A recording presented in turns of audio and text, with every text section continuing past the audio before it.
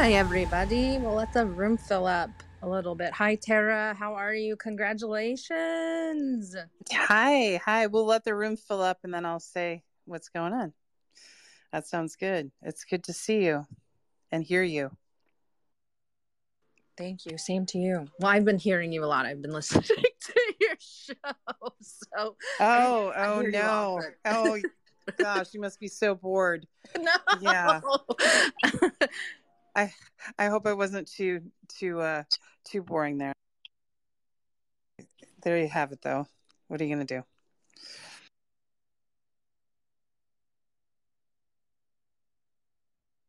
I'm having a little trouble hearing. Are you I can hear you fine. Okay, I actually cool. have the Daily Mail in my Telegram messages. That's why I was late. Daily Mail asking me to comment on give them a comment for their article. That's really cool. No. What's the article? It's the opposite. Or is it a hit piece? It's a hit piece. Oh, on who? Probably me. I was like, I'm not. Yeah. Oh, yeah. Well, it's always fun to get one in there, though. Sometimes that takes it's hard to know like when to just allow the hit piece to just go and like not say a word, or just to like add your own little tone in, and they might add a sentence or two just to back off a bit. I did was I made sure I'm like keeping all the receipts from the chat because it's so ridiculous. I'm like, do you guys do any research at all?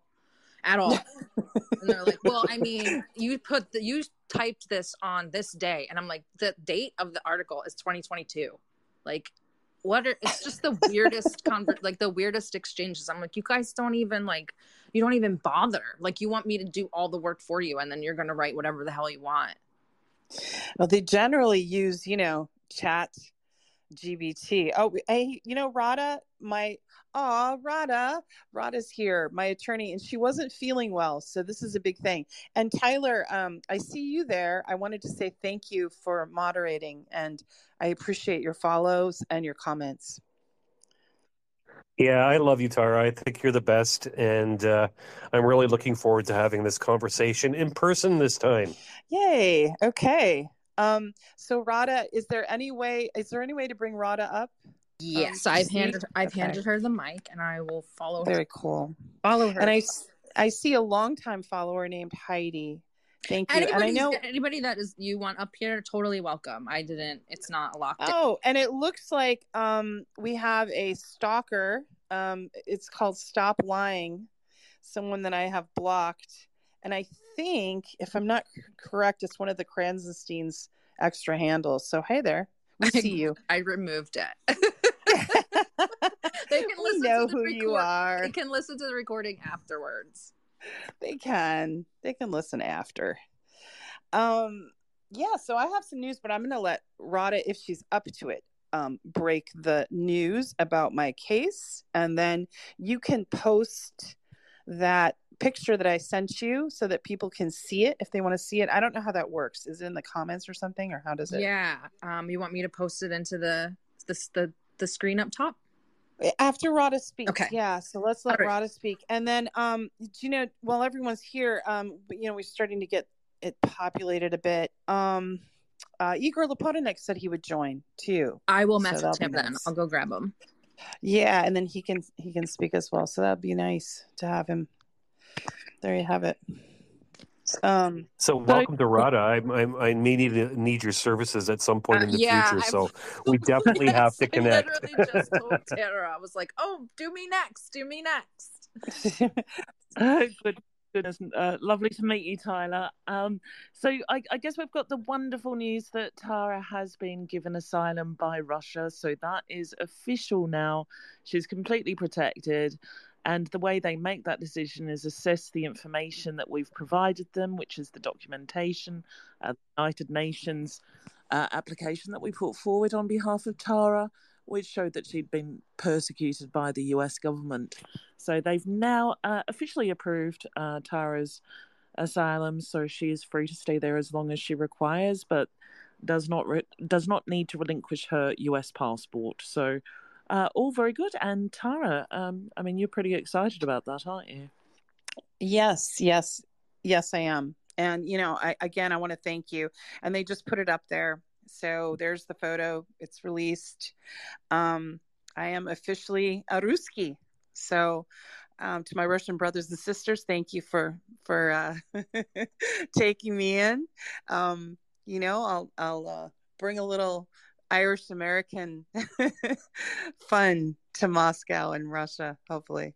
So, Now, Tara, can I ask you a question? yeah. If can you give us a little background on what led to this? Just there may be some people who haven't really heard everything that has been happening to you over the last little while, and I think it's good to give some background. I see some hearts down below for my question here. Yeah, of course. I'll give some context.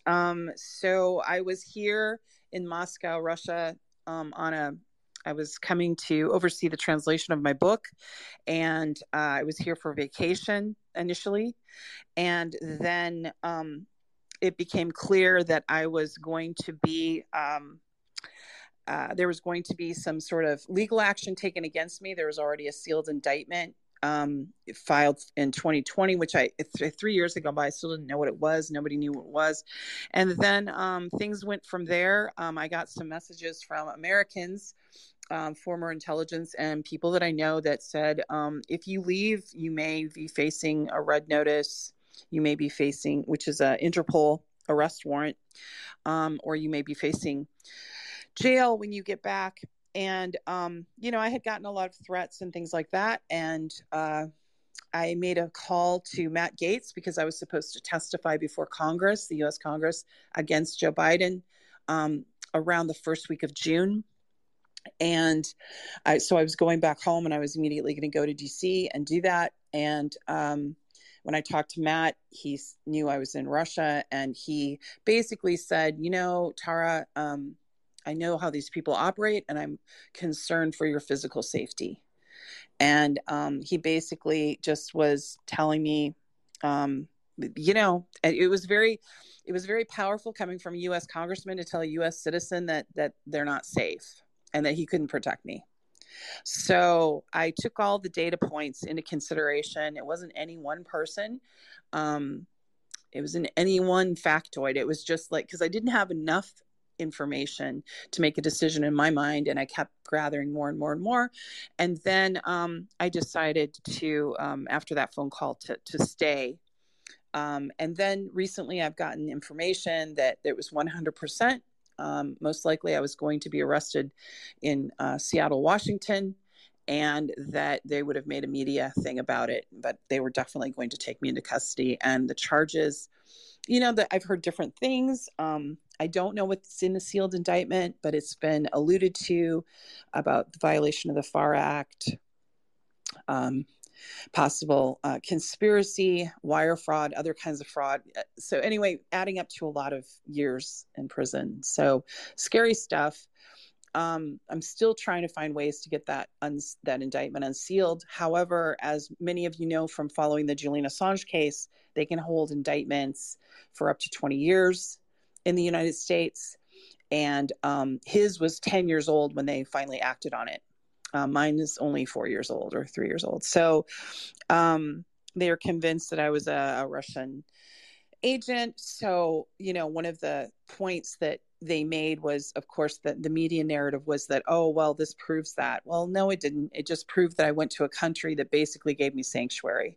And there's only 2 or 3 left, and Reade can speak to that. And I don't want to hold Reade too long because she's not feeling well. So if she wants to kind of talk to the legal part right now, and then, if she needs to leave, I understand. So Reade, do you want to kind of step in? Yeah, sorry, I was just in the chat window there. Yes, so I mean, there were a number of reasons that you were advised to seek asylum in Russia, and I think going forward, we're hoping to find out more information about the kind of actions that have been taken under this sealed indictment. But I think there'll be more than that because, you don't need a sealed indictment in order to persecute, to charge someone when they return to the United States. So it's not just what's in the sealed indictment that concerns us. And so we're hoping to make some applications to find out more information. We're hoping that we'll have some whistleblowers come forward as well, because I think already there's quite a lot of discourse within the FBI and authorities in the United States when they are, being asked to persecute people, whether it's a political persecution or one like Tara's in particular, with the sitting president seemingly being behind these actions. So really, Tara is absolutely not safe at the moment to even travel on vacation to the United States. And we're also going to find out whether or not she's listed on Interpol. Hopefully in the next 2 months, we'll get a response from them. And that would indicate whether she would be able to travel to any other countries outside of Russia safely. So at the moment, it's just a find more information game and try to fight anything that comes our way. Yeah, so I was wondering if people had questions, for Rada before she has to. Well, I think it's, for me, it's pretty scary to think that if somebody has allegations against the president, that they're going to, it doesn't matter which country, I mean, any country, that they're just going to immediately try and find a way. What I saw watching everything unfold over the years is an attack on Tara's character was immediate. And then I saw, a lot of social media attacks against Tara. And really, to me, it was the death of the Me Too movement. And so I guess the question would be, from a legal standpoint, is there a possibility, considering that there could be possible legal charges against his son, Biden's son, Hunter Biden, or against Biden himself, with the recent releases of information regarding Burisma and other companies in China. Do you think that there's a possibility that these things could go away for Tara? Should that happen, or do you think the danger increases? I think that if it happens that any of them are charged with these new crimes, it's not going to have much of an impact. If we look historically, if we look at, for example, the information about Hillary Clinton and the emails and how she avoided prosecution, and how so far the Bidens have managed to avoid prosecutions that definitely would have happened if the shoe was on the other foot. If we were talking about Trump having, if there was evidence, the same evidence against Trump, of course he would be prosecuted. So I think we're looking at a partisan push in the DOJ with the weaponization, and this is the biggest issue. And I don't think that Biden being prosecuted or impeached will have any impact whatsoever on Tara's case. She has been targeted, and that targeting is not going to stop, perhaps until after the next election. You would hope that it would change, but it's unlikely. I think we're seeing a pattern of abuse, and the abuse is obviously systemic within the behind the scenes kind of system, the political overlap with the DOJ. And I don't think that's going to change anytime soon, and I don't think that Tara will be forgiven. Oh, yeah. And on that cheery note, thank you, Rada. Rada always but this is what I mean, because she had to go through, me calling her up and going, do you think I could maybe wait a month and go back? Or I kept rationalizing it. But no. Yeah, I'm she remembers those conversations, because, I have pets. I have a daughter. My daughter graduated 2 weeks ago with her master's degree, at top of her class, and made the dean's list. And, I didn't get to go to the graduation, and she's having a wedding. I'm not going to be able to go to the wedding. So there's a lot of, frustration and sadness of not being able to go between the two countries like other people do, but it's how it is. And Rada has been an amazing champion and helping me stay focused and calm and move through this. And she does this for many other people, and including Chris Ems, which, if you know his story, it was really something what he had to go through.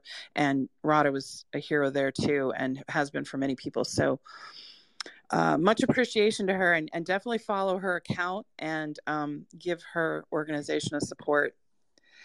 And and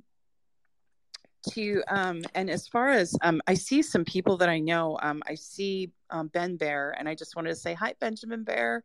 How are you? I miss you. How are you? I miss you too, Ben Bear. I would give you a big hug if I saw you, if I could. Yeah, me too. Okay, well, me too. We had some great times. So I guess my question was gonna be, does this mean now that you have a passport that you can travel to Nicaragua? But I guess Rada had already answered that. No, and the answer is no. No. Chris and I are grounded, Ben. You got to come see us. I gotta come visit again. Maybe next year. We had way too much fun. I need that video of us doing karaoke. I mean, that was. Oh, I do have that. I will send it to you. And then Che Please actually, do. and playing piano. He's actually a beautiful singer and piano player. And Chris, has an amazing voice. I mean, like, when I do karaoke with you guys, it's not like Guantanamo level torture. It's like people who really know how to sing. So. Yeah, we were the best of the night. I think that was a very talented group of people, to say the least. Well, Rada is too, and we've got to bring her talents to Moscow. But I hope to see you again. And I know that you're. I'm sure we will. Yeah. And there's a lot happening right now around the Biden corruption and all of that. And I wanted to just say that it's really amazing how Hunter Biden has just been able to slide past with very little even media about what he's facing, and then here you have the former president with 91 indictments, and then 19 people, including many of his own attorneys, are being indicted. It's stunning, really. To see this level of corruption. And then now I wanted to ask the room, I just saw that Laura Loomer has, I've been seeing some of this floating around a little over the last couple of years, but she pieced together a story and then got some documents and a whistleblower, I think, from the FBI, that there's some real bad, I guess no other word, fuckery going on with the FBI, Nazis in collusion and Ukraine. So what I hope it's okay if I say fuckery on space, but there's no other word to really describe how awful it is. Because the guy Bones or whatever his name is, that Azov Nazi, I mean, he's confessed to horrific crimes, and I don't even want to repeat them because it makes me sick to my stomach. But I wanted to ask the room, about that, because that really it's really amazing. But it's still not hitting the mainstream news, even though her reports were got 4 million views. I don't know. Weird how that isn't hitting the mainstream news. Isn't that weird how that amazing how that happens. Since alternative media we've been reporting on this for almost a decade, these ties. And so, I mean, I'm glad that someone with her visibility is pulling it out and piecing it all together, and hoping that the rest of these older articles will serve as more source material or more corroboration, and get the other people. Because I know George Lyson, the Vagabond podcast guy, they've both been doing extensive research. So maybe seeing them all collaborate. And I know Tyler probably has something to say about it as well. Well, yes, I do. So it goes even further than that. It's not just a couple of lettered agencies that are involved. From reading George's work and from some people who are involved in tracking leaks and whistleblowers, there is a connection also directly to the Democratic Party. And that is through the Ukraine IT army that was given information, hacking materials through John Brennan back in 2015.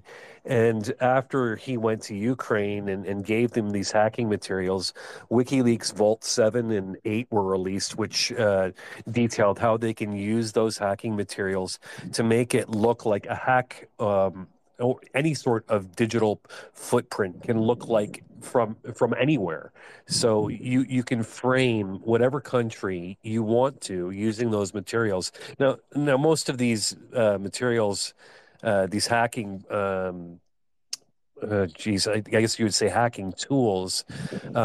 It's all been patched because it became public knowledge, and the digital companies make sure that they want to avoid being easily hacked, because once it becomes mainstream, that any hacker can use it, right? So they patched up the holes for the most part. And but anyway, back to what it did, what Ukraine did, is the Democratic Party use them to go down the route of trying to frame Russia for the 2016 election interference, which we know was a farce anyway, but they were putting a digital footprint to a number of documents that were Russian, and then when you start looking at who was involved from Ukraine, you start seeing a connection to other things that happened. If you want to look at Alexandra Chalupa. If you Google that, you're going to see a lot of information there. If you look up Cozy Bear and Fancy Bear, they're claimed to be a Russian hacking group, when in fact they're Ukraine, and they were hired by the DNC to do the work that they did. So my suggestion would be is look at Laura Loomer's stuff, then go look at George Eliason's if you want to see an in-depth breakdown of how it all fits together. Yeah, and that's good that you brought up George, because he has done a really deep dive into this for years and years, and is, of course, he lives in the region, and really understands the history. And of course, Igor Lepotonik, his documentary Ukraine on Fire is a really good thing for the public to hear, and especially because it got banned on YouTube for a while now. I think it's available. He has it available all over and on Rumble and whatnot, and it's gotten a lot of views. But someone was encouraging to even put it on Twitter and try to try to do it that way as well. But who knows? But they can't. So far, we've been able to, even though they try to silence and suppress the truth and us and our research, they're really not able to, the mainstream media and the Biden regime.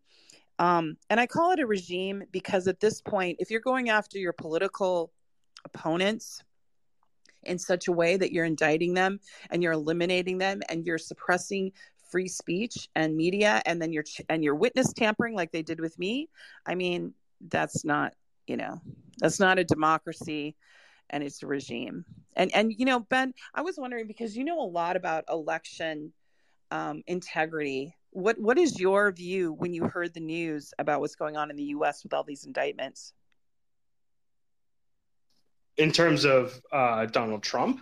Yes, and just the January 6 people in general, how they've been extending their sentences, over and above. Well, I think it's absolutely insane. I mean, look at Enrique Tarrio, the leader of the Proud Boys. I'm no fan of his by any means, but to be sentenced for 22 years for participation in what was, as Max Blumenthal once described, a low IQ riot as opposed to an insurrection. He wasn't even there. Mm-hmm. And he also, he was a federal informant. So despite the fact that he was a federal informant, and, there were feds all over January 6th. I had left DC a week before January 6th happened. And everybody knew it was coming. The actors on the ground knew it was coming. The police knew it was coming. The government, Mayor Bowser, a day or a few days before it actually happened, to put out a note that said we don't need more police. Don't worry about it.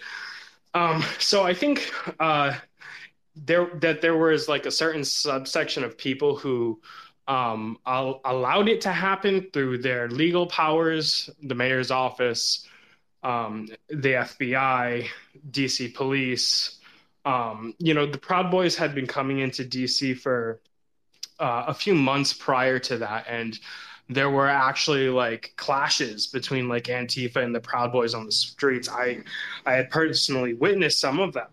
And you know, the Proud Boys had like literally like stabbed people. So you know, Wow. their presence was well known in the city. You know, I had a friend, I haven't spoken to him in quite some time, but you know, he was literally stabbed by a Proud Boy, but he had a bulletproof vest on when that happened, so he was fine. But you know, if not, you know, was right in the chest. So, you know, Wow. it seems like it was very the January 6th was you know, I don't want to sound conspiratorial, but it was an inside job. I mean, the truest sense of the word. And I think it was done to sort of manufacture consent for an increase in political oppression. And, you know, these sentences are ridiculous.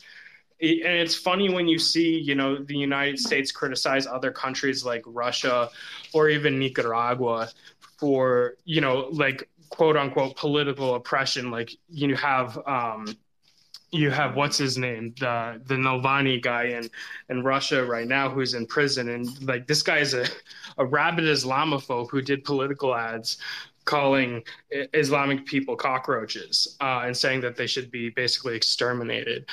And you know, here, I mean, at least you know, Nicaragua had put a bunch of people who had like actually done a coup in 2018 or attempted coup in 2018 that lasted months, roadblocks, cops getting tortured, you know, like people disappearing, you know, being funded by oligarchs in the Catholic Church and USAID, and then all those people went to prison, and then they gave them amnesty, they let them out of prison, but that doesn't happen in the United States. So I think the double standard is very clear. I don't think the U.S. has any moral authority to to you know, come after any country, especially Russia and Nicaragua, or you know, to you know, they have their own political prisoners. And so I definitely agree with your use of the term regime.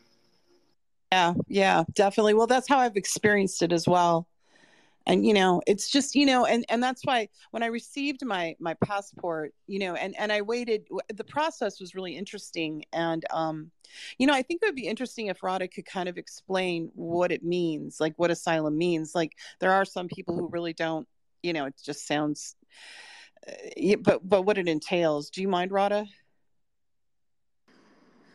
Yeah, absolutely. I mean, we have people seeking asylum in the United States, and that just means protection from usually a state that has been targeting them. So in the United States and Canada, we often provide safe haven to people who are escaping countries like Egypt or Saudi, who have, you know, threatened to either kill or jail people for their political points of view, for certain elements of free speech, for being a dissident, for example.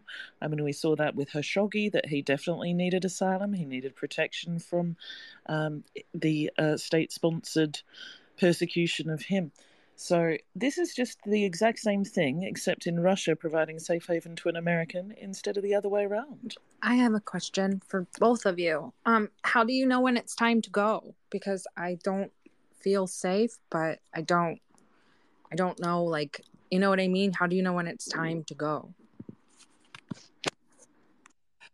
Yeah, that's a good question. I mean, you really do have to analyze everything in detail, because you don't want to put yourself in a situation where you almost create the risk. So if the risk isn't substantial enough, you're not going to feel it. So of course you can take some advice. You can seek advice from a lawyer or someone in the same situation, as Tara did as well. But I think it will come down to a feeling. You're going to know exactly how at risk you feel at that time, but you should also remember that sometimes those feelings can subside over time, and if you really don't want to leave the country, then it's something that you want to assess whether you can fight it or not. Yeah, you know, I have to say that when I was here, I mean, I fell in love with Russia. It's sort of like, I don't know, for me, when I came here, immediately I felt completely comfortable and home. And, you know, and I think I saw Ben and some other expats like the third or fourth night I was here. No. It was like the next week after I had decided, after I'd given my press conference. It was like a day or two after. And it was I felt so welcomed and felt so comfortable. And, you know, so thank you, Ben, for your part in that too. When you showed up, it was like a celebrity arriving for the first week, but you were only hanging out with like one person, and everyone was like, "Oh, did you hear Tara Reade's in town? Tara Reade's in town!" So everyone was so excited to see you. I remember the first night we were at an undisclosed location, and you know it was a fantastic time. And I'm glad that you have such a strong network of people there, and it sounds like you've been becoming more comfortable than you already were. Yeah, I mean, I just wish you were here, but you know, you just have to come visit. But what I have to say is that yeah, I mean, it was, we even made the news, right, Ben? Because they put it in the British Intelligence. Oh yeah. That was funny. Tara Reade enjoys her freedom, and then like blasted me for hanging out with a bunch of Irish and Brits. It was funny. But the point, you know, but really it was what it was that first week right after I gave the press conference. It was almost like you're on a high wire and then you fall off. So to answer your question, when I knew to go, there was little things happening and big things happening all at once, right? There were people telling me that I was in danger, that probably this was going to happen. There was the imminent, you know, probability of me being taken into custody for violation of sanctions because I accepted the plane ticket for the interview from Channel One. Although Rada, you know, explained quite eloquently that is not a, you know, grounds for sanctions. And I didn't, so that wouldn't have qualified. It wouldn't have held up. But, you know, that was mentioned to me. But there were several other things. And you know what I have to say is that I just took all the data points and like looked at everything, and then I went with my gut, and my gut was telling me it doesn't feel right. And then when I had my chance to consult with attorneys, they confirmed what I was worried about when they assessed the information. And of course, by being granted asylum, you know, what happens here is the process is it goes up to special services, you know, to you know, FSB and whatnot, but they analyze it, but they also, I think, Rada, is this true? They have to reach out to the home country and like, you know, try to get documents or try to get information. Is that true? Or? I mean, they don't have to, they can do what they want. So whether they do or not, that would come down to an individual country. And I don't know whether you know whether Russia reached out or not. I would say unlikely, especially at this point. The FSB has never spoken to me. So I've never spoken to anyone officially or unofficially about my case with the FSB or anything. I only spoke to the people at the asylum office. They asked me one question. They asked me, you know, if I had visited the American embassy, and I was like, no. I won't be going there. So that's like a bad idea. And they laughed at that. Because I had someone who was lovely enough to translate for me. So the process was pretty direct. I mean, I had the sealed indictment, so they look for evidence. When people claim asylum sometimes, and they say they're under threat from the state, sometimes they have documents of like what happened, like they feel like they were been followed, they feel like things have happened to them, like their phones are being, you know, monitored, things like that. But they might not have all the documentation. In my case, there's a sealed indictment. In my case, you had John Kirby, who gave 2 press conferences about me. So they were like, yeah, you know. And then when John Kirby says it's safe to come home, you know it's not, right? It's obvious. When the head of the NSA is saying everything's fine, you're fine to come home. Yeah, it wasn't fine. So, yeah. So, you know, I would say there's this person who wrote a book, Gavin de Becker. It's called, I'm trying to remember the name of the book, something about fear. But anyway, Gavin de Becker is the author. And he writes about how, as human beings, we've kind of moved away from trusting our gut. But it's like, you know, in your gut when it's time to go. Sometimes you rationalize yourself out of it. And I definitely was like rationally, it's called The Gift of Fear. The Gift of Fear by Gavin de Becker. And it's really good because it is a gift. And it's something that biologically, as humans, we have the ability to sense when we're in danger. I mean, it's survival, fight or flight, right? Not just anxiety or not just stress. It's a good thing to have that mechanism, right?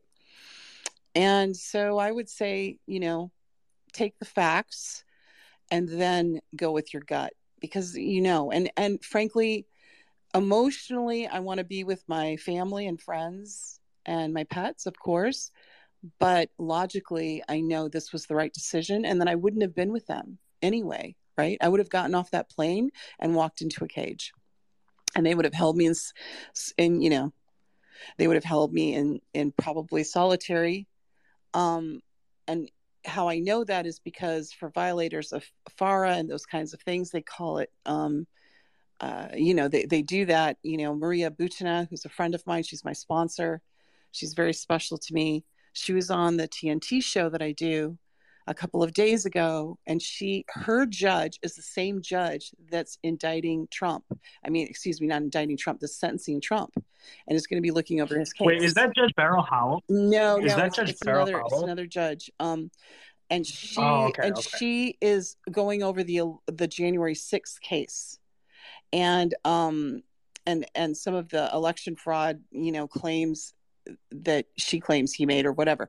But like you were mentioning the January 6th people. There were 34 defendants that were proposed by the prosecutor. She sentenced, 38 of them. So 38. So there you have it. Like, she was going after him. And she's known to be very harsh. Maria described what she was like at her sentencing. She was like begging for mercy, basically, because she wasn't a spy. And there's a good article called Maria Butina, the Spy Who Wasn't. If you can look, you can Google it and find it. And it lays out how she was not a spy. And she was, you know, but anyway, she was very targeted because she was part of the NRA and the Republican Party, and, you know, thrown under the bus, basically, because she had been, you know, done some friendship dinners and done some things between Russia and the United States. And she talks about that in her book. And in fact, if you look at my Telegram channel, I'll put it up on Twitter. She has offered her book for free, and I have it online to share, so I can post it. Yeah, I mean, she's amazing. But that judge is now judging all these Americans in January 6th and using the maximum sentences and even above the sentencing guidelines beyond it. So it's really something. Tara, I know you're big into horses. Do you have any, you know, they have horses in Russia, I believe. Do you have any plans to get another horse? Not at the immediate future. I'm living, you know, in a way that I couldn't do that. I'm still supporting my horse, and he's still with the family. So I don't know. I haven't done that. I don't have any pets. Like, I have 3 cats that now my daughter's taking care of. But I thought when I get Russian citizenship, I might adopt an animal. But I don't have Russian citizenship yet, so I'll wait. I just want to be a citizen before I make those kinds of commitments. So I'm not making commitments right now. Are you practicing your Russian? Da. Yes. I can help with that. Yes, I'm trying. Oh, thank you, Anne. Yeah. I actually have a question. Mm-hmm. It's a pleasure to meet you, Tara. My question is very simple. Now that you've lived all your life in the United States and now you live in Russia, any major culture shocks that you've experienced? You know, it's been really strange. I haven't really experienced, I mean, other than, you know, the barrier of the language and wanting to learn the language. So, right.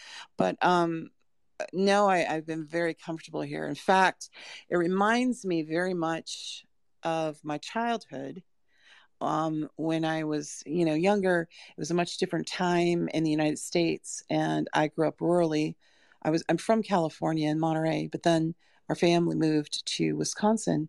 And so we had an acre garden. We lived on 80 acres. We had a big farm. My father worked, he owned a business in town. And then later he went on to work for the Pentagon and whatnot. But he was a defense contractor, actually. But my parents were divorced by then. So at this time, in my childhood, it was a very innocent time. Although, America was still participating in a lot of imperialism at that time, terrible things. But in America itself, the economy was still not the way it is now, not as dire. People weren't as desperate. There wasn't, we have 600,000 people homeless in the United States. So it's a very different world. But there was an innocence or something. I can't really put my finger on it.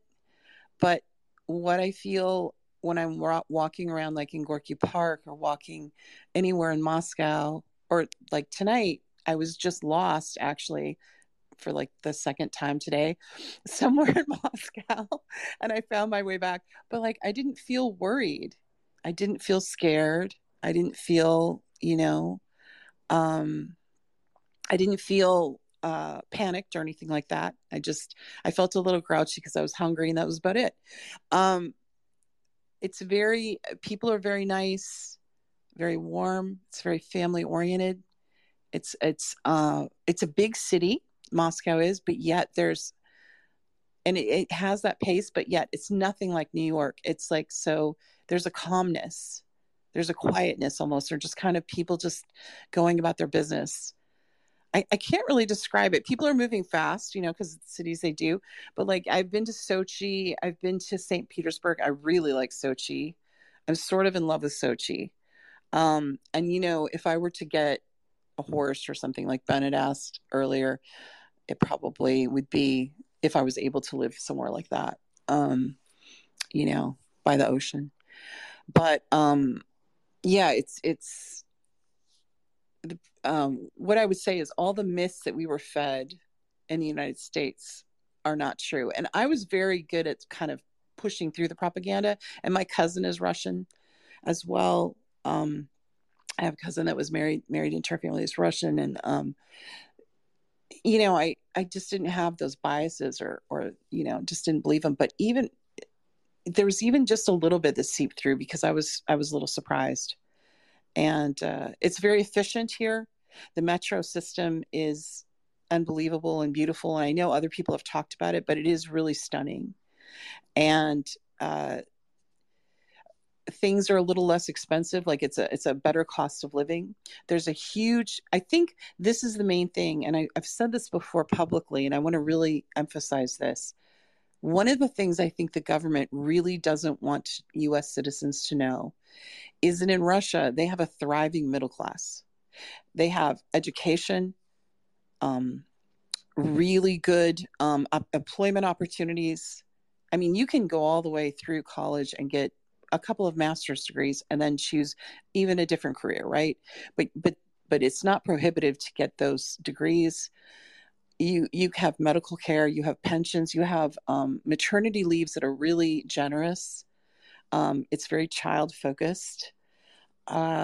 And so that leads to healthy, happy workers. It's a practical thing. And so when you have a big middle class, you have a lot of stability and power, I think, in your nation. And so I would have to say, that's really one of the things that I have been struck by. And I think that the United States government has been trying to hide it because they don't want people to know how great it is. But anyway, that's my opinion. Thank you for that. I didn't want to ask about propaganda. I just wanted to ask the question and hoping that you're going to say that all the propaganda that we've heard about Russia is not true. And thank you for saying that. Yeah, it's not true. And, I really don't feel a huge culture shock. I just feel comfortable. I feel at home. So in fact, I feel safe. I feel respected, and I feel like I have dignity here, and it's really nice. Tara, I have a question. Are you pursuing any I've seen that you have like a show on TNT and you got things going on. How is that progressing? How are you going to be gainfully employed there? What's next for you? Well, I've been working for RT for a while, for a few years, doing op-eds. I had a small thing. So when I went through this, when I was there, and then it was like, oh, okay, I'm staying. I immediately needed, of course, to have means. Yes, the TNT radio show I have going, and my podcast that I have doesn't. It's the politics of survival every Friday. That doesn't generate any income, and YouTube demonetized me, and Wise app was shut down on me. So like I've had like happen to me what other people have had, that it speak out against the proxy war. I've been demonetized pretty well by the US. But as far as in terms of Russia, I was very fortunate that RT expanded my contract, and in fact yesterday I signed all the papers and I'm an RT correspondent now. And Maria Butna was very helpful with me to reach out to RT, and we had meetings, and RT was very wonderful to me. And Margarita said something that touched my heart. Margarita Simeon, she said, that they would never leave me.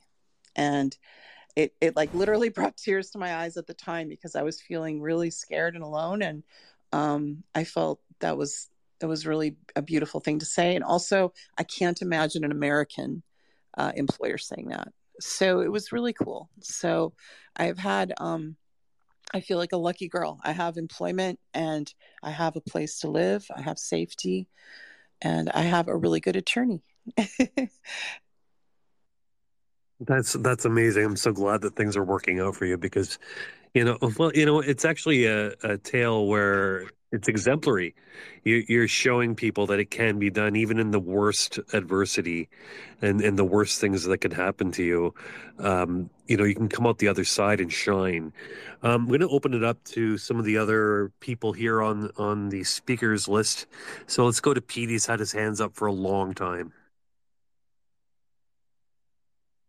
Yeah, okay, thank you. Tara, hello. Nice to hear from you. I have two, three questions for you. One is, like Edward Snowden was kind of told, when he looked for asylum in Russia, he could do things, but he could not talk politics. I must admit I missed the first 15 minutes, of the space, so I don't know if you already kind of answered this or not. So excuse me if this question has already been posed. But have you been advised, not to talk about politics? Or are you free to speak? Well, I'm a geopolitical analyst, so I talk about politics every day. So I'm an author and a geopolitical analyst, and they know my work. The Russian government obviously went through, during my background checks, I'm sure they must have, seen my posts and my many interviews and my positions on things. In fact, I feel more free than I did in the United States. Actually more free, and no one's told me anything about that. Now, will I make a point of criticizing, and making big critiques? I don't feel that's my role. I'm here by the grace of, the Russian Federation giving me safety, and I'm a guest in their country. I think that they'd be okay with me making suggestions, probably, but like really, that's not my role here. My role here, as far as geopolitical analysis, it's like looking at that in historical context, and I really stay focused on my expertise in my area. And my background came from working in the U.S. Congress, the U.S. Senate, and the state Senate, and then I have a law degree in international relations, and so I kind of more look at like big picture, broader issues. And really, my focus of my work has been to point out, that the Russophobia is wrong, that U.S. is on the wrong side of history in this proxy war, that they're supporting Nazis, and have been doing it for decades. And now the billions of dollars that are being sent to Ukraine is money laundering, in my opinion. And that's what I really have my focus on. I feel like we're in the most dangerous moment in history, and that every conversation should be talking about the fact that we are close to thermonuclear war because of the Biden regime. And we have to find a way. And it's, well, I don't want to just put it all on the Biden regime and the bureaucrats involved with the military industrial complex. It's also the Republicans too. It's a uniparty. And we need to, make it clear that this isn't a proper direction to go, because, and President Putin put it well in the Oliver Stone interview. He said, if there was a nuclear war, no one would win. No one. And he's right. But you said you've come to love Russia. So my question is, prior to, for example, 2020, was that something that you were already considering? Were you already kind of into that? Were you looking into the history of that, or is this something kind of new and it's like a big discovery or not? Well, it's a good question, because what happened was in 2018, I had started writing a book called The Last Snow Tiger. And that book will be coming out this year. But The Last Snow Tiger I was starting it, was about Russia and America. And I decided, because of all the anti-Russia stuff I was seeing, I didn't like it, being, again, this is going back to geopolitical analysis stuff. I didn't like what I was seeing. And I saw it as America just prepping to try to get a convenient enemy to build up arms and to money going into the defense contracts, because that's what, that's the purpose. It's money, right? So anyway, in this book, I was writing Russia as the hero and America's kind of the villain, right?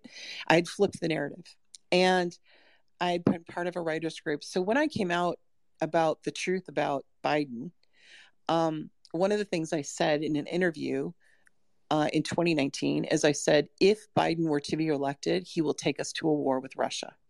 Now, people ridiculed me for saying that. People attacked me for saying that. And of course, I was dragged a bit, but here we are. So I would say that, yeah, I saw it coming. I also, I had planned to, up until this all happened, I had planned to have like a life where I could go back and forth maybe, because I was interested in going to Russia from the research of my book and just to go. And I love to travel anyway. But I had a vision of going back and forth, and that's obviously not going to happen. That's not my destiny. So I'm here, and I actually feel in a way better, because I'm not participating in a system that's trying to kill my brothers and sisters in Russia. So I feel better being here, and helping and bringing attention to the fact, because I know that someday soon everyone will realize that the U.S. and NATO is on the wrong side of history right now. Yeah, thank you. I have a third point, but I'm going to let Real go first, because nobody likes waiting. So Real, you go, and I'll put my hand back up. Thank you. Thank you very much. Привет, Tara. Dobro veče. Приятно снова поговорить с тобой. So hey, I just I was listening. It's good to see you again. Great to hear from you. Somebody's mic is open. Somebody's mic's on, I think. James, can you please turn off your mic? Thanks. We got lots of mics open now. Anyway, you were talking about that feeling that you get when you're walking through the cities in Russia. And that's a feeling that you get a lot actually in cities throughout Europe. I mean, you can go through these big cities in Europe that are beautiful cities, and they feel very calm. There's a very interesting calm to them. And I think part of that is how old they are, right? How long they've been around and how long the culture has been around. But I also think that in America, there was a feeling like that before the Vietnam War. I think the Vietnam War allowed for a lot of anti-American propaganda, and the sense of national pride that people had, throughout World War I and World War II, was basically stripped away during those years, unfortunately, and we've never recovered. You know, the music business was born at that time, and the music business has actually been built on, you know, revolution music, you know, and all this stuff, and you know, anti-American sentiment and everything. So I think that's a big part of it, and I hope that someday those days, that feeling of national pride will return to the United States. And if that could happen, I think a lot of the things that are happening around the world, especially now that we have a new perspective on the damage that imperialism can have on the world, I think it would be a good thing. Anyway, great to see you. Thanks to the host and the co-host for allowing me to speak, and I'm happy to hear that you're happy there. Oh, thank you. And it's nice to see you again. Yeah, I appreciate that. And we'll have to check out your music as well.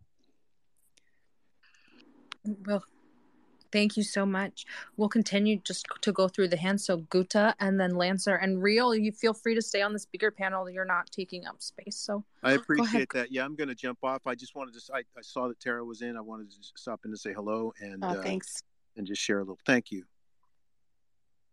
Spasiba. Go ahead, Guta. Okay. Hi, guys. Thank you. Hi, Tara. I want to go a little back and ask you, like, as a woman, the experience of having been harassed and on top of it, after coming out and letting people know, being completely attacked and discredited, right, which is often what happens with all of us that speak out. So would be nice to hear from your experience and how, you know, would other women that are in the same situation and they feel so threatened and they feel so cornered, they keep silence. And a lot of us is even worse. They don't even realize that it is what is happening. So if it's not something you don't want to talk about, I would like to hear your perspective and your experience on this as a woman. Well, you know, I had an experience myself, of course, but then I worked also in domestic violence as an advocate, and I was an expert witness for, you know, for domestic violence and in the courts. And then I also even had to testify before state legislatures to change laws about that. And that was successful in doing that. And, you know, what I would say is this, it's like rape, like what I experienced with Joe Biden, you know, looking back, it was really, you know, it wasn't about sex. It was about power and control, right? That's what that is. You know, and I was just in front of him at that time. And I was younger. I was 28, you know, and it was, you know, it was a very he was my boss and he was my father's age, and I didn't expect it. There was not like a flirtation. There wasn't a connection. There wasn't, you know, it wasn't like we had some sort of rapport or relationship. There was nothing. He was literally the senator, my boss. It was very formal.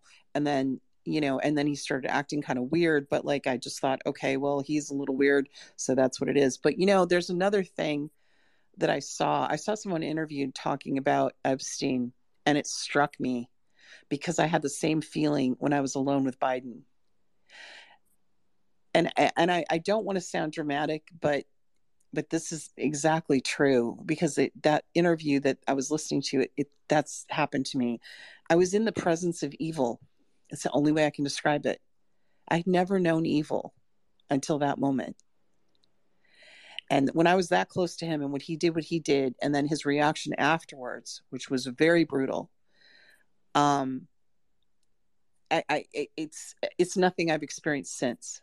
And, you know, being, you know, targeted by the Biden, you know, his political machine and the DNC then ramped up that evil again. So the trauma actually that I've been trying to heal from because I was really traumatized between 2019 and now. When I came forward, I thought I had the Me Too movement. I thought I had Time's Up. I thought I had protection. I thought I had legal protection. And I wasn't just a random person. I had worked for the Senate and the Congress. I had worked for Leon Panetta. I had done public service. I had worked in nonprofits. I mean, I had given to my communities and given all my career. And then to be treated the way I was treated, dragged. I lost everything. I lost my housing. I lost money. I lost work. I lost, you name it. I mean, I lost it. And coming forward about Biden, and it was tough. And I knew it would be difficult to come forward publicly. I had not gone to the press initially. I went through protocol. I followed protocol and filed a report, which is, sealed in the University of Delaware, and he won't release it because he said it's against the public interest to release it. And he gets away with it. And he's got away with everything. And, but what really struck me, and I've said this before publicly, is that Joe Biden was my monster, right? He's a monster. But now he's become the world's monster. And it's been stunning to watch that. And I've done everything I could to raise the alarm and to try to tell people. And, it's been a little frustrating. But one of the things I'm doing here now in Moscow, in Russia, is to heal, to have fun again, to laugh again. Like Ben and I were talking earlier, Ben Bear, when he was here with the guys. Like I love men. I grew up with all brothers, like 3 brothers. I've also had really loving relationships and wonderful relationships. And so I don't have a bias against that, against intimacy with men or anything like that. I had no hangups, nothing. So it was really traumatizing to have to be dragged the way I was for the last couple of years, almost as much as the rape itself when it happened. Because there shouldn't be any shame around it. I didn't do anything wrong. I was handing him his fucking gym bag. Like, I was doing my job. I was told to go give him his gym bag, and that's what I did. And he pushed me up against the wall and he raped me. And that's crazy. And it was during the day in a corridor. And, I couldn't even believe it was happening. And then afterwards I was so stunned, I couldn't believe. So then when I came forward in 2019, there were 7 other women. And one of those women was a young politician, and you don't hear of her anymore. He destroyed her. The media destroyed her in 2019, and that's Lucy Flores. What is her name? Lucy Flores. Yeah, and that's what I mean. You see, it's always destroying women. It's unbelievable how we are the victims in situations like this, and we are still the ones not being able to have our voices heard, supported, acknowledged. It's terrible. Okay, speaking of the media, I'm really starting to get pissed off at the fucking media. These are the same motherfuckers that have been We're not going to do that on a recorded space. Guta, did you want to finish and then we'll move No, on? I finish. I just find appalling, that in every situation, women is always the weakest link, and how there are men that still think they have the right to do this, either, for power, or sex harassment, or everything that it involves in these relationships. And it's always so actually upsetting to hear. And the only thing is to be solidary with Tara and other women. I was in another conversation 2 days ago with Carolina Lariera, and she's been fighting for 20 years to try to prove that the attack in Beirut was an inside thing, and that Sergio was killed by inside job because of his postures, and she is being trashed by the UN and the system. So that's where it occurred to me to ask Tara as well about her situation and how appalling this all is.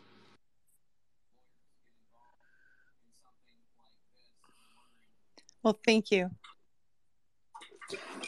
Go ahead, Lancer. Welcome to space. Hey, Tara. I'm a big fan of yours. I want to just acknowledge you for your bravery of coming out with all of these just very disturbing facts about Biden. And I think the first time I ever saw it, were you on Tucker? I think you were on Tucker, or I don't know. I saw you on some show, and I was just like, this woman is telling truth.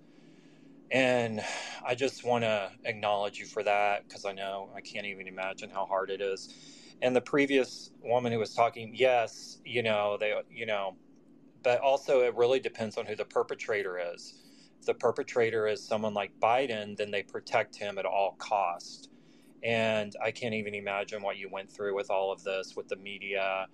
And, you try to get mentally prepared for it all, but, you really can't. It's like, so I just had a couple of questions. Well, first, my comment. I have a question. Yeah. It is what? Well, never mind. What? Okay. Yeah, so when you brought up like the whole propaganda thing, like the United States, I remember when I visited Cuba probably about a little over 20 years ago, and I remember like being really nervous going, this was before US people could visit, and then I got there, I'm like, oh my gosh, I've been like totally propagandized or whatever. It was just like the US government has been lying to us about Cuba. It was just like, I remember just walking around there, and I loved it so much. I went back like a month later, and I was just like, oh my gosh, I really bought into all of this stuff I've been hearing about Cuba my whole life. This is like an amazing country with amazing people. And I just really, really it was just crazy. And then also, that brings me to the Ukraine propaganda that we've been hearing nonstop here in the United States, which I never bought into. And I think the only question is, are you able to visit the US ever again? I didn't know what the status was on that. That was really my only question. I didn't know. I'll let Rada answer. Oh, okay. But yeah, congrats on taking care of yourself, and you do have tons of support here in the US. Thank you so much. So Rada, I'll let you answer the question about the US. She's not on the speakers panel, but I offered her the mic. Okay. She wants to come. And then while we wait for her, you want to go fed up with the media? Okay. Fed up with media? I guess the name is? Yep. Thank you. Just had a quick comment and a question. One, Tara, I've followed your stuff for a long time, and I applaud your bravery dealing with these people, because it's, we know these are destructive, dangerous people, and I applaud you standing up the way you have. My question is, now with you over there, because another part of the narrative they've been pushing forward that I've kind of followed, because I happen to be Eastern Orthodox Christian, same different diocese, but same religion as Putin and the Russian Orthodox Church. And every time I bring that up, one, what they're doing to the poor Orthodox priest in Ukraine, but when I bring up about Russia, there's this narrative that, oh, well, Putin's not really that religious, and he just kind of puts that out there. And then they start saying the Russian people aren't very religious, which is not what I'm hearing from Russian Orthodox people I know here. And I was just wondering what you've seen over there as far as how much the religion is built into the culture,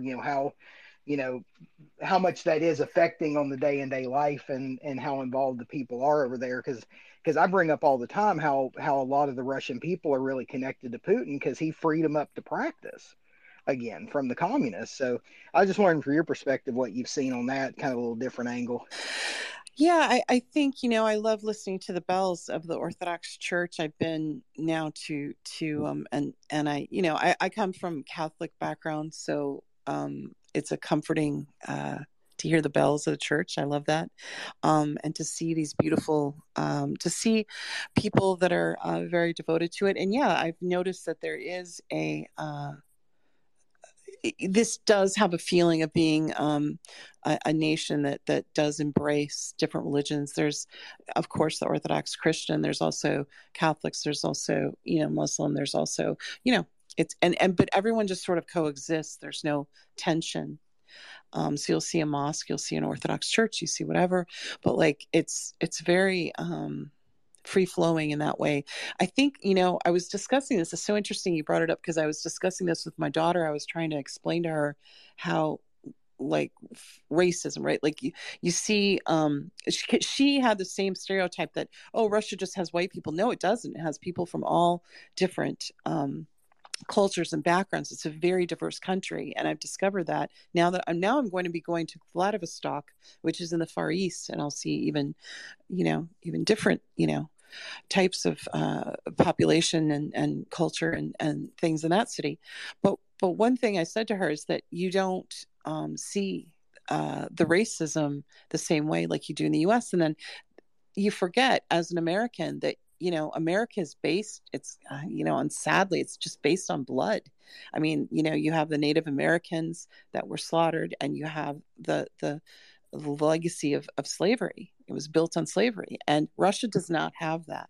Russia does not have that background. It's 1,000-year-old, very rich history, but it doesn't have that. And so there's not a systemic racism. It's very welcoming. That's what I notice thus far. It's very interesting. And also about women, and men, there's not, like, you have to remember, in the Soviet Union, the women had the right to vote before American women, if I have the dates correct. And there was also a lot of solidarity with women working and being treated as equals, but yet there's still, it's a very matriarch country. It's matriarch, they call it Mother Russia for a reason. There's a definite feeling that, like, the babushka, the grandmother or the mother, the extended family is really the heart and soul of the family. And so there's respect there. And on, like, International Women's Day, women get flowers and get treated really nicely and acknowledged. And it's just different. I mean, I love it, but very different from the US in those ways, but in a good way, in my opinion. I'm enjoying that aspect. Well, thank you so much for that. That makes sense. It's kind of what some of the things I've heard from folks over here that are from Russia, because like I said, I don't go to a Russian Orthodox church, but we have a local one, and I know people that used to go to that church. They're in mine, so, and I've talked to them pretty extensively, and that sounds very similar to what they've said. So thank you for that. Thank you. Pete, if you would like to go next. Yeah, thank you for letting me speak again. I have one or two more questions for Tara. One of the things was, I read today, or yesterday, I read, that suddenly Tucker Carlson, is going to interview a guy who had sex with Obama, some in 1990 or 1999 or this or that. I mean, he went from being a Fox News kind of propagandist, to kind of a liberated kind of journalist, and now he goes back to that. What do you make of that in this whole kind of, because we are actually entering in a kind of a sphere, where nothing is the truth anymore. So what is your take on that? My take is this. I'm more appalled. I don't care what Obama did or does with his private life with consensual sex. I don't give a shit. Like, and I don't think most people do.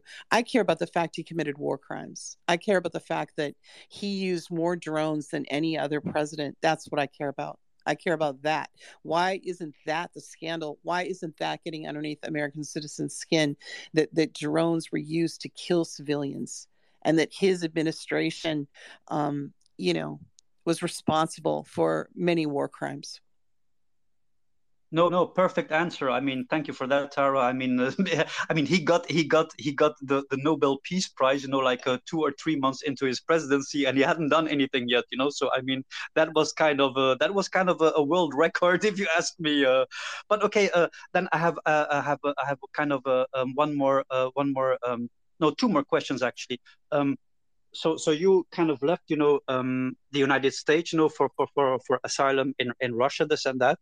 Do you in any way fear for your family or friends that you left behind, or how does that go? Because I mean, I have not been in that situation, and I hope I will never be in that situation. But are you kind of fearing, for the people that you left behind? Yes or no? Well, I want to be careful how I answer this because I've had a lot of difficulties with people that I care about being targeted. Yeah. So what I would say is it's a concern, but that I'm handling it and that I will, my family is strong and we will get through this. And, they can try all they want. I'm, going to stay safe and I'm here in Russia and it, that's all I can do. And I'll do the best to protect my family from here, but that's all I can do. And yeah, it's a ongoing challenge to say the least. Okay, and then one last thing that I wanted to say, because this was brought up, very early in the space. You were talking, about Boneface, the guy Kent McClellan or whatever he's called. I mean, I had the fortune, or I will call it the misfortune, of having him in a space, 1 year ago, actually. And the story that he told back then, because he was actually booted from the original space, and then a secondary space was opened up, in which he kind of spilled the beans, which was kind of very very disturbing. I mean, because I mean the things that he told at that time, I mean. At first, I thought. At first, most of the people, in that space, in the original space where he got booted from, thought that it was a hoax and this and that. But there was one guy there, Benjamin. I don't know if Didi probably knows Benjamin, and he says, prove that you are this guy. So post a tweet and say shalom. I mean, that's probably one of the worst things, that Boneface can do. And he did that. He posted a tweet in which he says shalom, So basically, it's not you, Benjamin. I mean, I don't want to confuse you with anybody else, but he did that, So we did a space, and what he did there, and I think that actually Ben recorded this space. So I mean, the things that we kind of heard in there, was kind of haunting, and actually it also sounded a little bit of collaboration, because we were talking, about the Azovstal, this and that. They got rescued from Azovstal, by the CIA, and so it's kind of a really kind of weird friggin' thing, So I kind of hope we get to get, and now we're seeing this guy, suddenly, appearing, on the street somewhere with I don't even know what these guys are called, because there are so many of them. So it's really distressing. The only thing that I can say, and because it became completely censored here in Europe, you have the journalist called Mariana van Zeller, and she has made this super duper kind of series which is called Trafficked. And if you look at episode six of the second season, which was due to be aired here in Europe, in February 2022. I mean, just I mean, after the SMO started, and it got banned. I mean, this episode got banned, and this episode, episode 6 of the second season was about white supremacy. And that was about how all these white supremacists, guys from the Atomwaffen division in America, go to train on shooting fucking civilians in the Donbass, and how these guys are proud of it, and this and blah blah blah blah blah blah.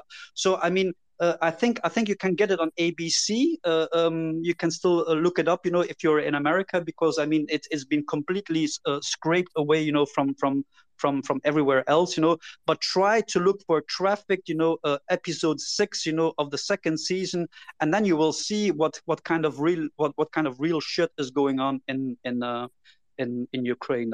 With that, thank you, Tara, for your honesty and openness, and I hope you find peace in Russia or wherever, Thank you. Thank you so much. Hi, Cheryl. How are you? Tara, it's been way too long. No, I'm good. How are you? Hi, Tara, we have to stop talking so much. My God. No, I think it was a couple of days ago.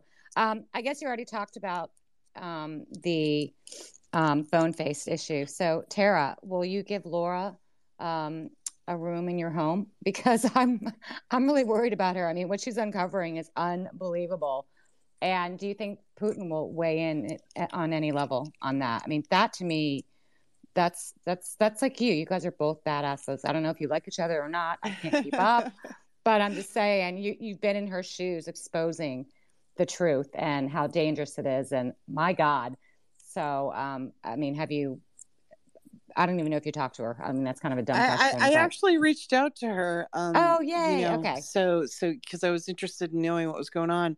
And yeah, she's already getting threats. That's for sure. I mean, that's scary stuff. And definitely safety planning is needed for I'm not an investigative journalist. She is. And she did expose that, some things, and that other people have exposed. So I hopefully, like someone had said earlier, I think Tyler had mentioned, hopefully that they will collaborate all of their research together, because there's a lot of pieces to bring with it. But yeah, I believe it's going to break through to the mainstream media here, one way or another. As far as like Russia's response to it, I don't know. Of course. And we'll see if the Kremlin releases a statement or just kind of sees what happens. I don't know. I don't even know if they're aware of because it's not in any mainstream reporting as of yet. So perhaps it will be. I was just curious, just because, right now, some of the media is just treating it as a, kind of a LARP and a conspiracy or whatever. But, should it be true, which I personally think it is, I put nothing against our government being capable of doing that, then it could turn, wouldn't that be an international situation where the US that was would actively in complicit in a war? So that's all. But thank you. It was so good to talk to you again, and I will look forward to our seeing your Thanksgiving. There you go. Here on Twitter. The FaceTime Thanksgiving. The FaceTime Thanksgiving. Okay, thank you, honey. And Dee Dee, hi, honey. I'm sorry I didn't say hi to you. Maybe I can jump in real quick, Tyler, before you go, and just because I'm very close with a number of prominent investigative journalists, and I can say that as a general rule, investigative journalists are very conscientious of their own safety and adapt behaviors to ensure that. Yes. That's all I wanted to say. Thank you, Benjamin. That's good to know, because I really, I think we were all worried about Tara at first, and now we know she's safe. Now I'm worried about Laura. So thank you for saying that, because we know how diabolical the deep state is here. So thank you, Benjamin. Yeah. So Cheryl, I think watch our pages here. Dee Dee's page. We've got George Eliason, who's been instrumental in bringing a lot of this information out long ago. And you're going to find that there's a fair bit more to this story than what you've seen so far. And that was what Tara was alluding to.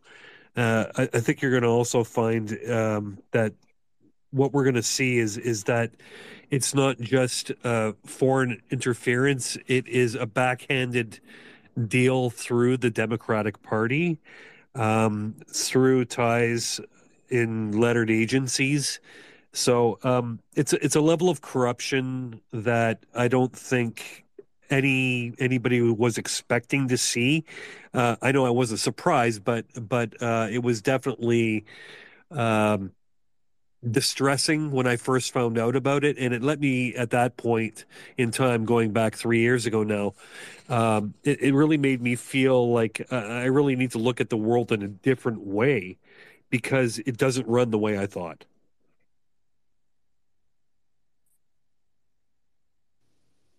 Thanks. I will definitely keep up with the space. Yeah, Cheryl, you're gonna probably be like super. But Dee laugh at me because I've terrified. told you guys, I've told Dee a number of times. I've been on some of her spaces, and they're just over my head. I'm just really not that smart. So I sit there trying to figure out what they're talking about. So anyway, this I'm on top of. So I'm ready. Good, because we need you, Cheryl. I think it's Lacey. Hi, Lacey. Welcome. Hi, everybody. I also agree. I want to make a comment in regards to Laura. I am very, very worried about her. I'm always constantly checking her page. I have to copy and paste, because I was telling a few people about what was going on. That's also heavily into what's going on with our government. And it sucks because you can't share anything off of Twitter onto Facebook. It won't accept any of the links. So it's like I always have to screenshot everything just to get the word out. But with that being said, my question to Tara, I've said since the very beginning of this horror deal between Ukraine and Russia that Putin was the good guy, that he's not the bad guy in this. I've also watched several things, video clips. I think he was at a funeral and he did the sign of the cross, which told me he's a Christian man and so forth. What I wanted to ask you now that you're in Russia, do you see the same energetic spirit towards Putin with the people like we do Trump? Because there are a lot of similarities between Trump and Putin as far as how they care about their country. And I guess, with you being there, I was curious if I'm right on my antics or whatever. Thanks. Oh, sure. Hi. It was good to hear from you. And my impression is that he's very popular here. I've been in a few of the cities, but again, I've not been here that long. I've only been here for going on 5 months, so that's not a very long time. But I do know statistically that he's got an 85 to 90% approval rating, even higher now lately. And the Russian economy is very strong, and sanctions are not having an impact on the Russian economy that I can see. I know that there's varying reports on that, but I know that they're trying to make sure that inflation doesn't happen. And so far, the cost of living here is very reasonable, much more reasonable than the US. However, Europe is really suffering. And, I'm not an expert in the Russian economy, so I don't want to go too far deep and then misspeak. But what I can say is that from what I'm observing, yes, some Western companies have pulled out, but there's plenty of other choices here. And when you walk through a grocery store, it's amazing the choices on the shelves. And actually, I would say they have more choices than we do in the US. From when I was just there, because we were having shortages. And like if you lived in a rural area, like I lived in at one point Oregon as well as Washington, there were times you would walk into a store and they wouldn't have certain items, like everyday items, like the shelves were empty. And there's been a lot of supply issues and supply problems in the US. Here, there's none. Everything seems pretty good. And I was down near Minerale, which is smaller, more rural areas. And, the stores were full there. People were doing well. So it wasn't like a wealthy city like Moscow. It was, outside. So what I would have to say is, and I'm doing a comparison to the US. The US looks right now a little more dire and a little more desperate. And I know that the inflation is the highest it's been in 40 years in the US. And we have the highest child poverty rate that we've had in history. And I mentioned earlier that we have 600,000 people in the US that are homeless. Here in Moscow, 80 to 90% of the residents own their own homes, and sometimes even dachas. And they own them outright. So you have young people that own their own homes. And it's very doable to buy a home here, to buy an apartment or a condo, or to buy a house or a cottage, and to buy a dacha, which is a vacation home. So it's a very different world. Yeah, it's going to get a little bit worse for us, as you know. I live in Michigan and very close to Detroit, and I know there's And this will also affect me work-wise. The big three is planning on striking, so which is going to do a huge trickle-down effect for the other sister companies that are out there that deal with Ford parts or parts alone. So I'm pretty worried, and hopefully they won't strike for too long, and I think we're just winging it right now until we get this thing under control. Well, I hope that I hope things do improve. But right now, I think it's really important for the working class to realize that the administration doesn't care, and to move on, and to use whatever means necessary to try to change the politicians that are there. I mean, you have like the geriatric club right now. It's like Congress looks like a retirement home. Some of what's amazing. Most of the people that I see there, I saw when I was 28 years old. They're still there. I can't believe it. And that was not the intention, by the way, of the Constitution. In the Constitution, it was they wanted people to serve and do their public service and then go back to their farms and go back to their businesses. That's the American Constitution. And that has not happened. Now it's like, literally a nursing home. Like, how many times are we going to watch Mitch McConnell have a mini stroke on camera before he's asked to step down? I don't know. It's pathetic. Hey, Tara, I actually have a quick question, and I kind of know the answer, but I because I spent some time in Moscow, but for the sake of the audience, you see all these videos these days of this like rampant crime, especially in cities like California. Stores are getting looted. People are just walking in casually and taking what they want. Now, I'm hoping you can speak a little bit on is there a lot of crime in Moscow? No, there's not that I've seen. And I've been here now, like I said, almost, we're going on 5 months, I guess. 4 months going on 5. And no, there's not. And I've been kind of watching. I feel really safe walking at night. I've walked around at 1 a.m. before by myself. I've felt okay. Things are well lit. People are out and the weather's warm, of course. And it's very different. I'm sure, like other places, like other cities, that there's petty theft or whatever, but I don't feel like I have to hold on to my purse. One time I dropped my wallet and someone ran behind me and gave it to me. I didn't even realize I dropped it. So, that's that can happen also in the United States, but it happened here while I was here. So it was really nice. Unfortunately, in the US, you're right, Ben, the crime is awful. Right now in San Francisco, if you pull up to a red light, there's a chance you could be carjacked at gunpoint. That's been happening a lot. And my sister-in-law's family actually had to abandon. They had a store right downtown in one of the higher ends. They have a higher end camera store. It got robbed so much and attacked, and the police just don't come and they don't protect. And they even had security, but it was so many times that they had to close it down and move it. And there was people defecating outside, and clients couldn't come to the business. It was just ridiculous. And you're seeing this in all the cities. Like, I don't recognize San Francisco. Like, I used to love that city. It's unrecognizable. It's and it's tragic. And the people that are homeless are not just using drugs, which is an epidemic right now in the US, but it's also families and working class that cannot afford housing.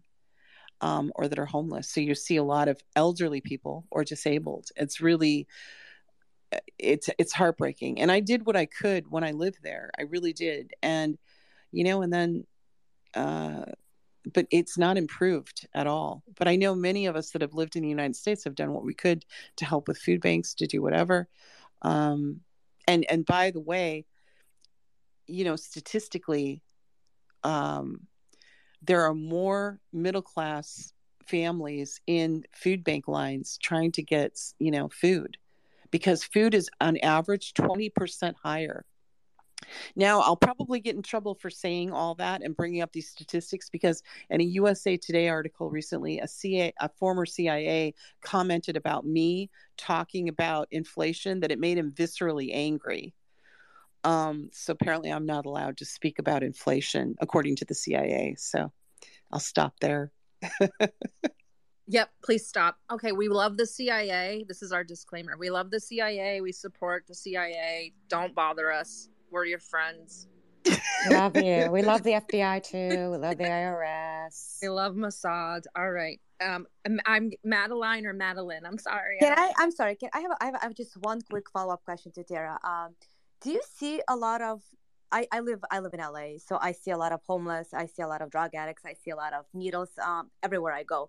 Do you see this on the street of Moscow or any other cities that you have visited? Or is it pretty clean? And you don't see drug addicts, you don't see homeless encampments, and nothing what we've seen in the United States.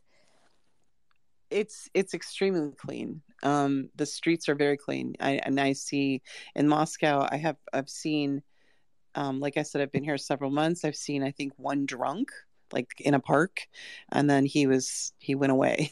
So it was like, but other than that, there's no, I don't see any drug activities.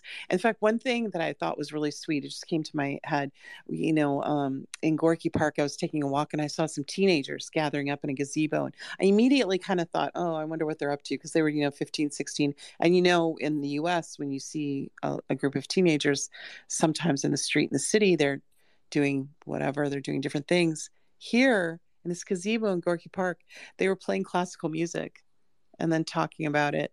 And I was like, oh my God, I felt like I went back in time or something, or like there was just this innocence and just this, and I don't know. It was a beautiful thing. I just noticed there's a lot of emphasis on activities for young people, on family, and that innocence that when you're walking in the streets in the United States in cities, it's a very, you don't have that.